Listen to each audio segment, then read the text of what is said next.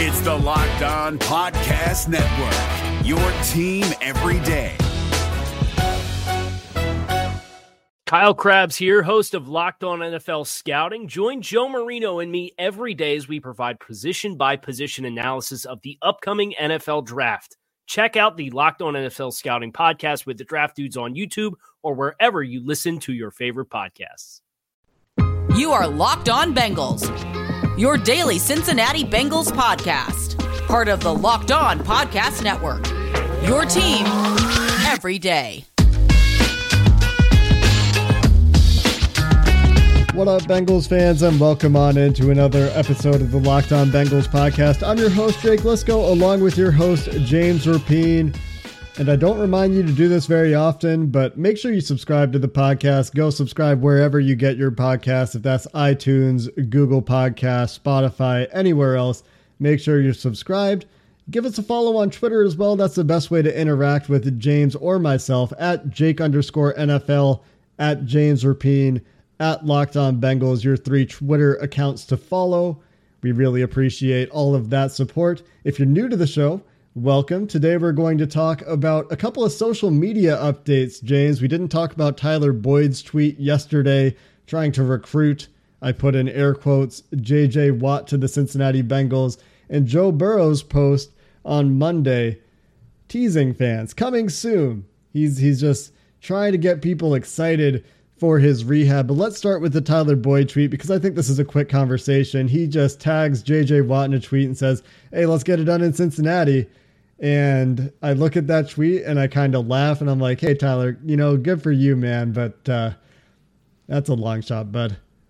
It is, right? I would love it. First, if you could add a guy like J.J. Watt and somehow keep Carl Lawson, and obviously there's a tie with DJ Reader, and that might be the key. Have DJ Reader recruit him. Unfortunately, I don't think that's enough, right? To get J.J. Watt to the Queen City, and it would probably take a lot of money that you'd have to fork over to the 32-year-old to get him on board, because odds are he's going to end up in what? Green Bay, Tampa Bay, maybe Pittsburgh, even though I think it's less likely, but one of these contending teams that on paper look like contenders. Hell, even the people in Cleveland are hoping he ends up in the AFC North just on the Browns. So who knows where he ends up, but I do like Tyler Boyd's effort, and I do think recruiting could help them in free agency, just maybe not in this situation. I just thought it was kind of funny. It is interesting, though. You're right. Every single AFC North team besides the Bengals is on the list of teams that seems to be interested in J.J. Watt. And you're also right that he's still a very good player. There are definitely injury concerns for a team like this that, they have to decide. Are we really going for it this year? Or are we trying to build up for one more year, make a playoff push, and then really try to go for it in year 3 with Joe Burrow? Still on that rookie deal for a few more years.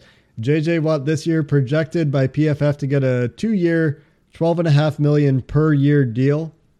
And honestly, that seems really cheap for J.J. Watt. I think that he can still play at a really high level, but the risk is the injury stuff. He's, in his last 5 years, played full seasons about 40% of the time. And that certainly gives me pause when I'm thinking about how I'm allocating resources. But I guess you could make the same argument for Carl Lawson, just with regard to injury history. But I don't think J.J. Watt's coming to Cincinnati. Probably not worth going into that a whole lot more at this point. But if there's more smoke, James, hey, I'm happy to talk about J.J. Watt to Cincinnati. Joe Burrow also put up on Instagram today, James, a little picture of himself doing some warm-up, saying coming soon, taking some steps perhaps in his rehab process, reminding his fans, hey, I'm still going to be there. I'm going to play football next year. And at the same time, as he's building hype, I read the PFF QB annual today, James, and there is just a ton of information in there, 10 pages of data on each NFL starting quarterback, including Joe Burrow, some really interesting data tidbits. And it comes out on the same day that Joe Burrow gives us a fun taste of the future. Loved it. Loved the picture. I know fans loved it. And it's a reminder that he's going to start throwing this month. Heck, maybe he threw today, and that's why he put it out there, got cleared to throw. Who knows? He's going to be running on the underwater treadmill this month as well. So that's just steps in the right direction. And I think that was his way, that post, because last month he said all of those things, right? And we covered it on Locked On Bengals here. But that's his way of letting everyone know, hey, I'm on track still. We're still eyeing week 1. I'm going to be there, and hopefully he can build on what was a really stellar rookie campaign over 10 games. And the PFF Annual does a good job of describing that and showing that. There's some areas of his game that obviously need to improve, but as PFF has pointed out consistently this season, Joe Burrow was fantastic in the 0 to 20 yard part of the field. He was much better than average in terms of accuracy, which they chart painstakingly. Is the ball thrown to the frame of the receiver? Did it hit them in stride? Joe Burrow, very good in those parts of the field, and obviously, as we've talked about quite a bit, struggled in the 20-plus yard part of the field. So we'll see if that improves in year 2. That's just one of the many pages of data we get out of the PFF QB Annual. We can also see that he had better than average accuracy numbers, generally speaking. And the one place that maybe he was a little bit worse than average was some of his throws ended up a little bit behind his receivers, just something that he can work on. But every quarterback has areas where they are average or behind average in terms of their accuracy charting. Some quarterbacks throw a few more passes high than others. Some quarterbacks are throwing guys too far ahead. And Joe Burrow just happened to have the one little flaw of a little bit behind, not too far behind. He was actually really good in that area. And this is probably starting to get lost on people, but they've got it all color coded in this really cool graphic. So I suggest you check it out. A couple of my favorite things here, James, a couple of other data points that I thought were really interesting. If you had to guess, what route do you think Joe Burrow threw the most on third downs in 2020?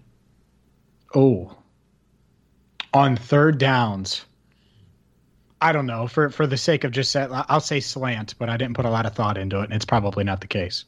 Slant was actually second. You're really close. The most common route that Joe Burrow threw on third downs, according to the PFF QB Annual, was a go route or a vertical route of some sort. I'm not sure if it's necessarily a go or if that also includes seams. I assume that it would include seam passes, but 18.4% of Joe Burrow's third down throws going to the vertical route, 13.8%. So 5% behind are those slants, which came in second. Third was an out route at 12.6%, and fourth was a curl at 10.3%. That's the kind of data you get from the PFF QB Annual. Pretty cool, huh?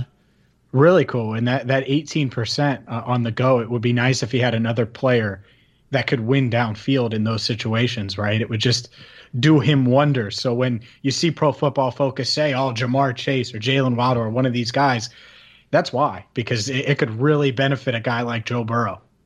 And the other reason that PFF is talking about getting him a weapon that's going to get more separation, get open more readily, is that Joe Burrow was way, way above average on number of throws into tight or closing coverage by their definitions, and way below average on throws to open receivers in terms of just number of throws to open receivers, not in his performance on those throws. So another reason that, hey, maybe that weapon does make sense despite how promising the two guys you have in the wide receiver room and Tyler Boyd and T. Higgins are for this team. A lot more to get into in this PFF QB Annual. We're going to try to get a guest on to talk about some of these numbers and try to extrapolate on the meaning more than James and I can just by looking at the raw data, maybe get some comparators from the experts at PFF. So look forward to that coming your way in a future episode. Coming up next, we're going to talk a little bit about the report that Taylor Moton might be franchise tagged in Carolina and what that means for the Bengals offseason plan as far as it pertains to the offensive line. We're going to wrap up the show then with a fun segment, James. We're going to talk about the free agents that we think are least likely to sign with the Cincinnati Bengals in the spirit of that Tyler Boyd, JJ Watt tweet. Coming up next, though, more offensive line talk as you're used to on the Locked On Bengals podcast. This episode of the Locked On Bengals podcast is brought to you by betonline.ag, the fastest and easiest way to bet on all of your sports action. They've got the NBA rolling, college basketball and NHL all in full swing, and maybe you're primarily an NFL bettor and you want to find another way, something else you're an expert in to put your bets in. They've got betting on TV shows and reality TV too, with real-time updated odds and props on almost anything you can imagine, including NFL draft odds and props. We've got first pick of the 2021 NFL Draft. If you, for some reason, are convinced that Urban Meyer is going to go after the OSU kid in Justin Fields, well, you can get great odds, 12-1, if you think that somehow Trevor Lawrence will not be the first pick in the 2021 NFL Draft. You can check all the odds out at betonline.ag, and right now, when you sign up for free, you'll get a 50% welcome bonus on your first deposit. Go check them out, betonline.ag, promo code LOCKEDON for that 50% bonus. BetOnline, your online sportsbook experts. This is David Harrison of the Locked On Commanders podcast, and this episode is brought to you by Discover. Looking for an assist with your credit card but can't get a hold of anyone?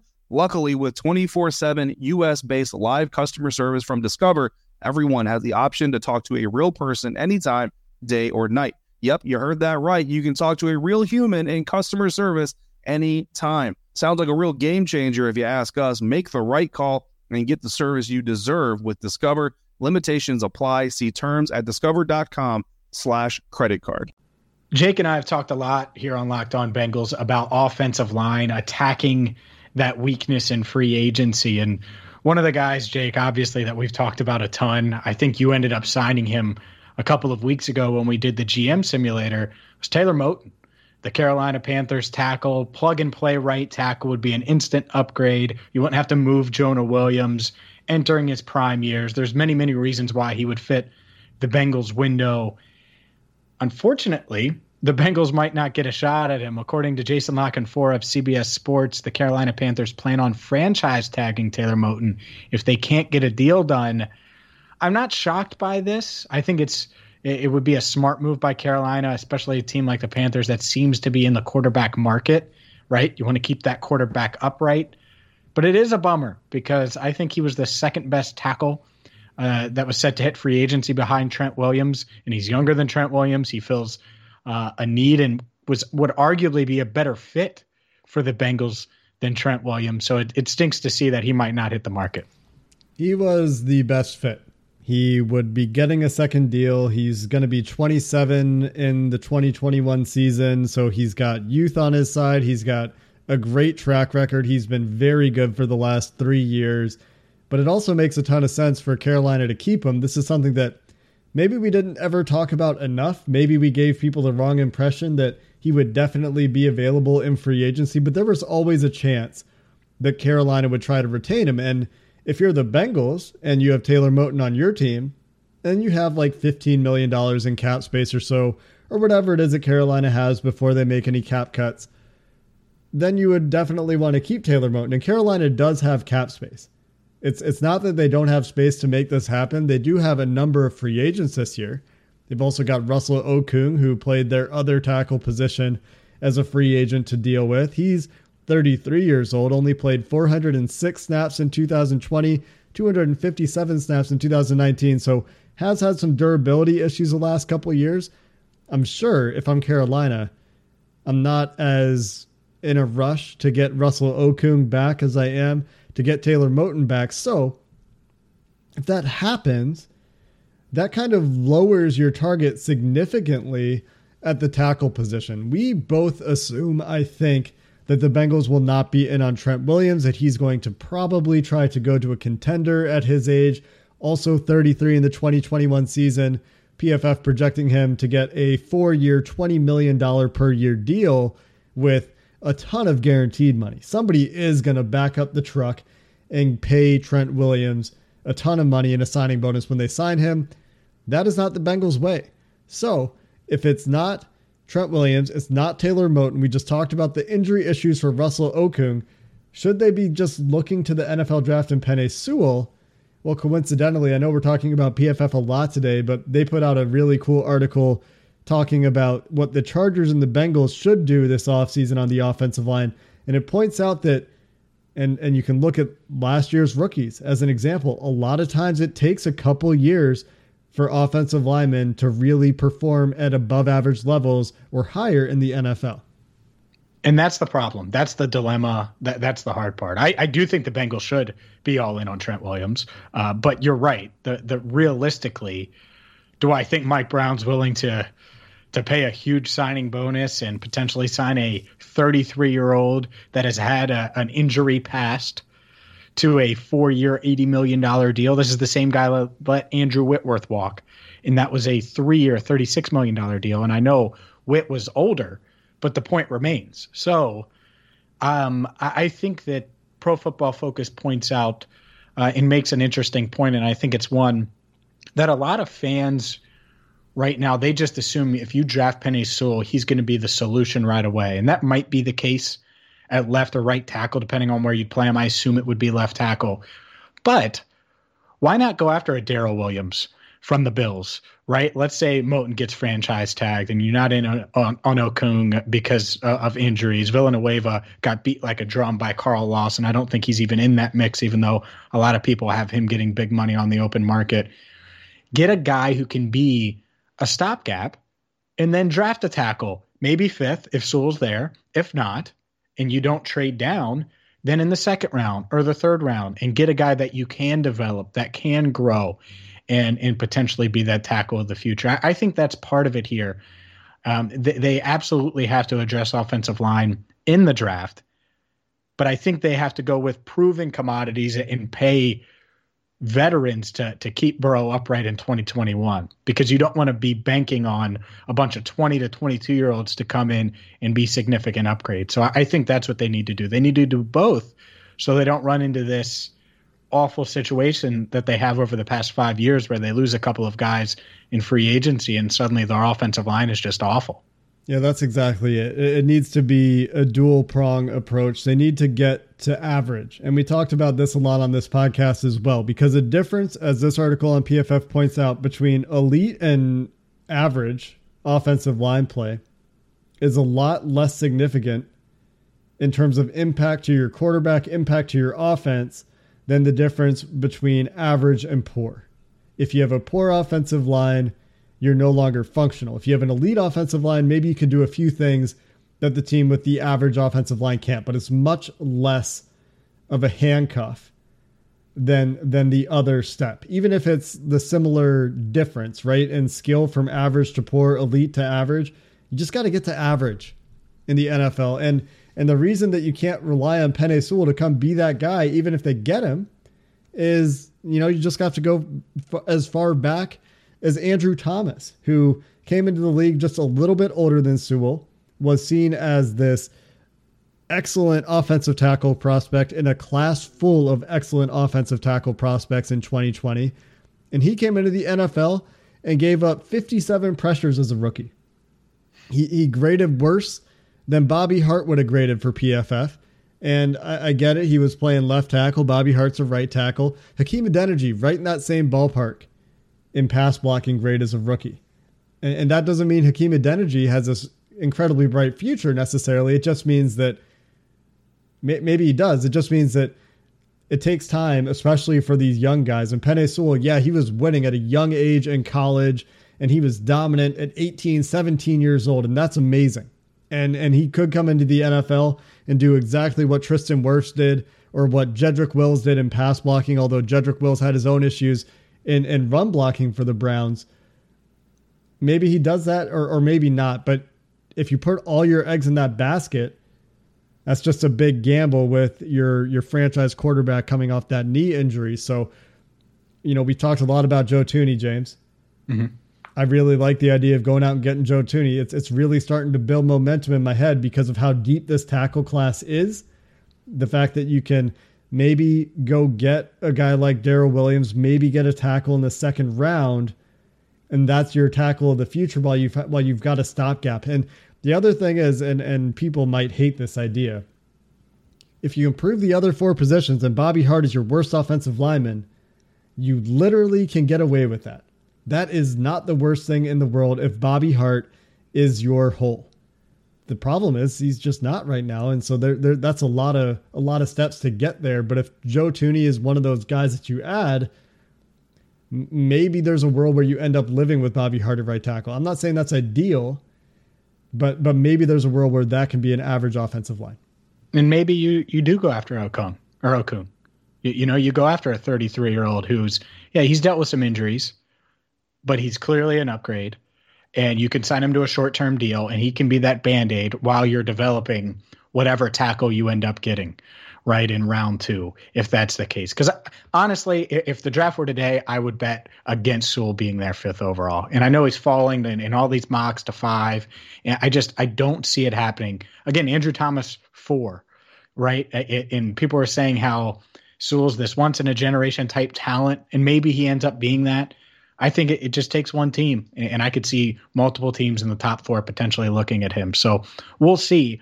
But I think they have options, and it's really up to the Bengals to get creative here in how they do it. And if they do it from a 2-prong approach, as you put it, I think that's the best way to be average at a position group that has been well below average over the past 5 seasons. Up next, what free agents should the Bengals just completely leave off of their board as they get ready to hopefully be aggressive for a second straight season?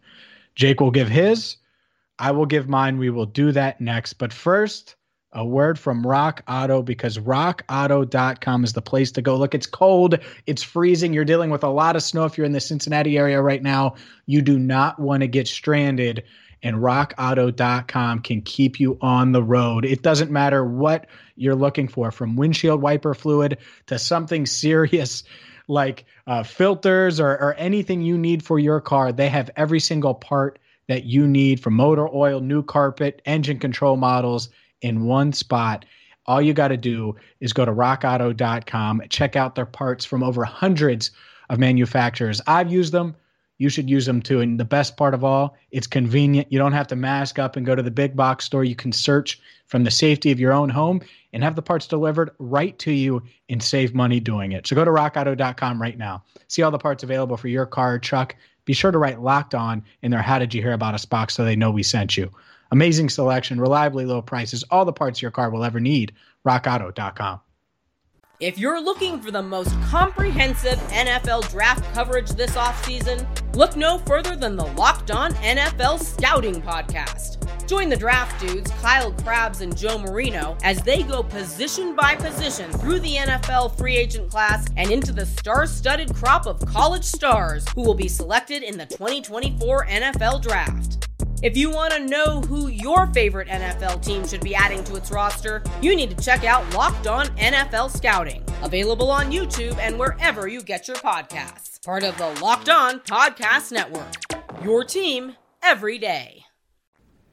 James, we spend a lot of time talking on this podcast about free agents or draft picks or whatever that the Bengals should go after. We haven't spent much time talking about the guys that we would avoid necessarily, some of the red flags out there. And this was just sort of a funny idea that I thought it was funny that we talked about a little bit yesterday. We're talking about some of the least likely free agents to sign with the Cincinnati Bengals.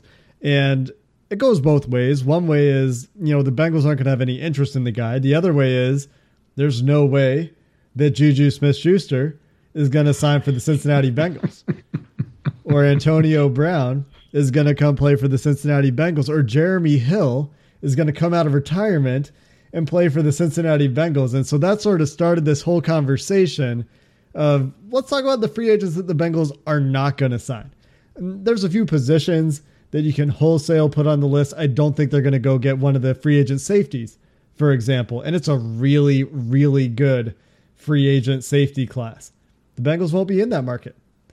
Who's on your list, James, for the guys besides Juju, besides Antonio Brown, besides Jeremy Hill, that are guys that you think either don't want to come to Cincinnati or the Bengals just should not be in on? Le'Veon Bell. That falls under running backs. I don't think they're going to be in the running back market, at least when it comes to free agency. Another one, and this is one, I think this is the one, Jake, and it's not just mine, that kind of spurred this segment. Can you imagine Zach Taylor trying to coach and just, I don't know, not even discipline, but just coach Richard Sherman? That ain't happening. And I know some Bengals fans are like, oh, you could let William Jackson III walk and Richard Sherman, maybe go get him. I could never see that. I would never, because Richard Sherman is just such a straight shooter. He's got a Super Bowl ring. I would be shocked if that was even a remote possibility, because it just does not line up. Philosophies don't line up. I don't think styles line up. I don't think any of it lines up. And I wouldn't be shocked at all if Sherman gave the Bengals the Josh McDaniels treatment from 2019 and just politely turned them down if they did make the call. Yeah, that's right. I forgot that's how this started, because we were talking about Richard Sherman and how he might be the best corner on the market. And we were looking at William Jackson and being like, oh, who actually is the best corner? And it was, well, maybe the Bengals will go do a 2-year deal for Richard Sherman. Can you imagine Richard Sherman on this team? Just with his public presence and his track record of playing for almost exclusively high-end contenders or teams that at least have designs of being there, franchises that have rich histories and big payrolls generally every year.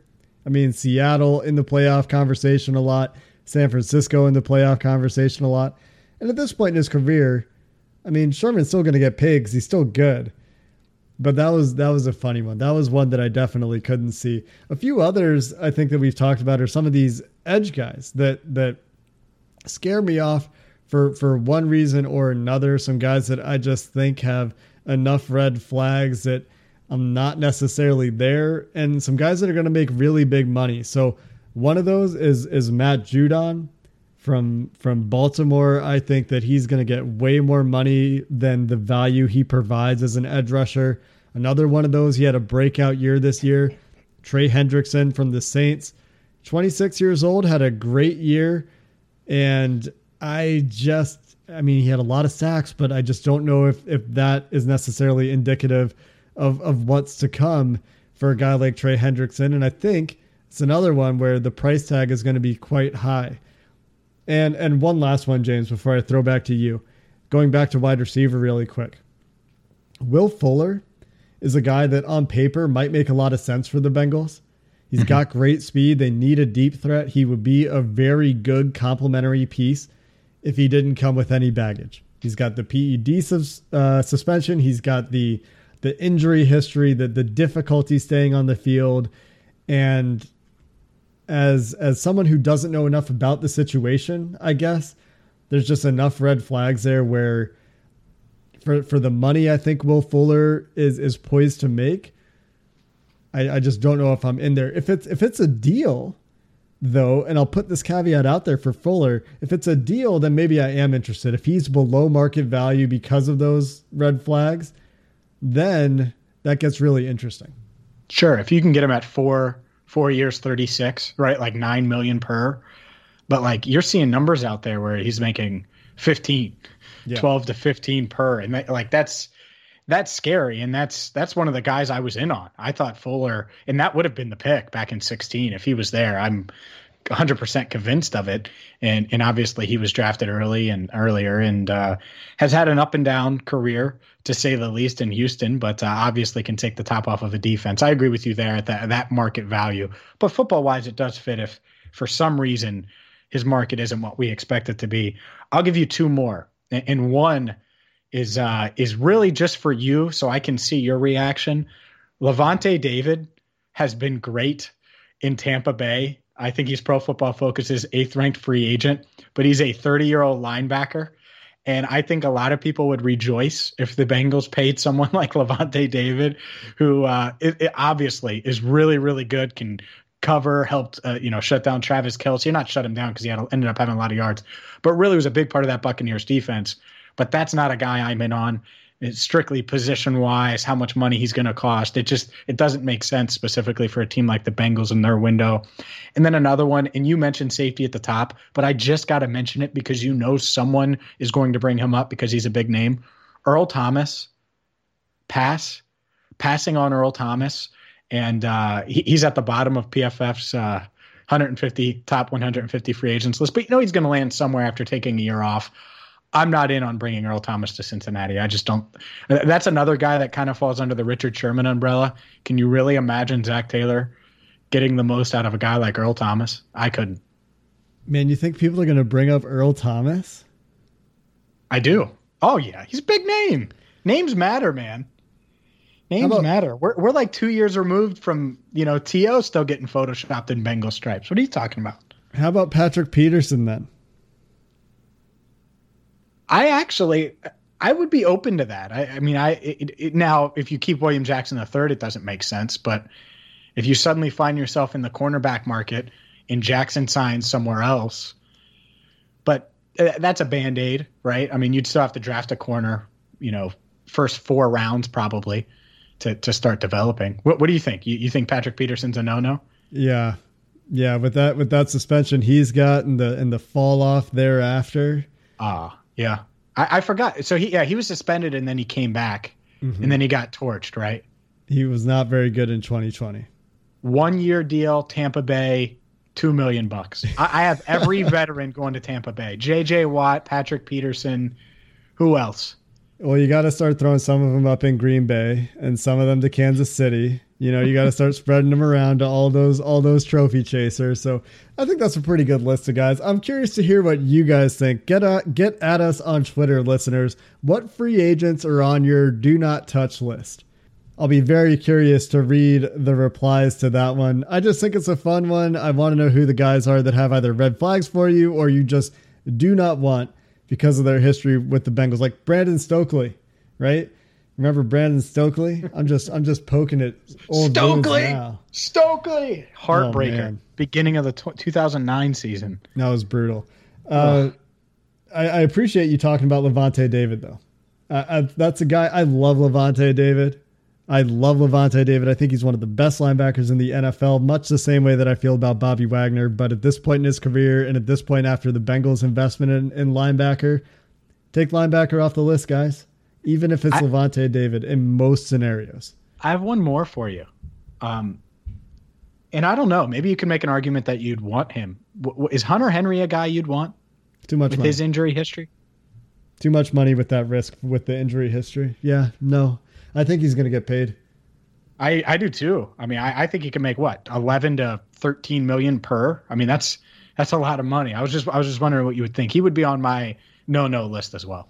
He's a guy that, like, a lot of tight ends in NFL history could have a huge second contract. You look at, the Darren Wallers of the world. We've talked about this a lot with tight ends because of Kyle Pitts. The tight ends that just take some time to break out. You could see that from Hunter Henry. He was finally mostly healthy in 2020. I think a lot of people probably think he has a bigger ceiling than he showed.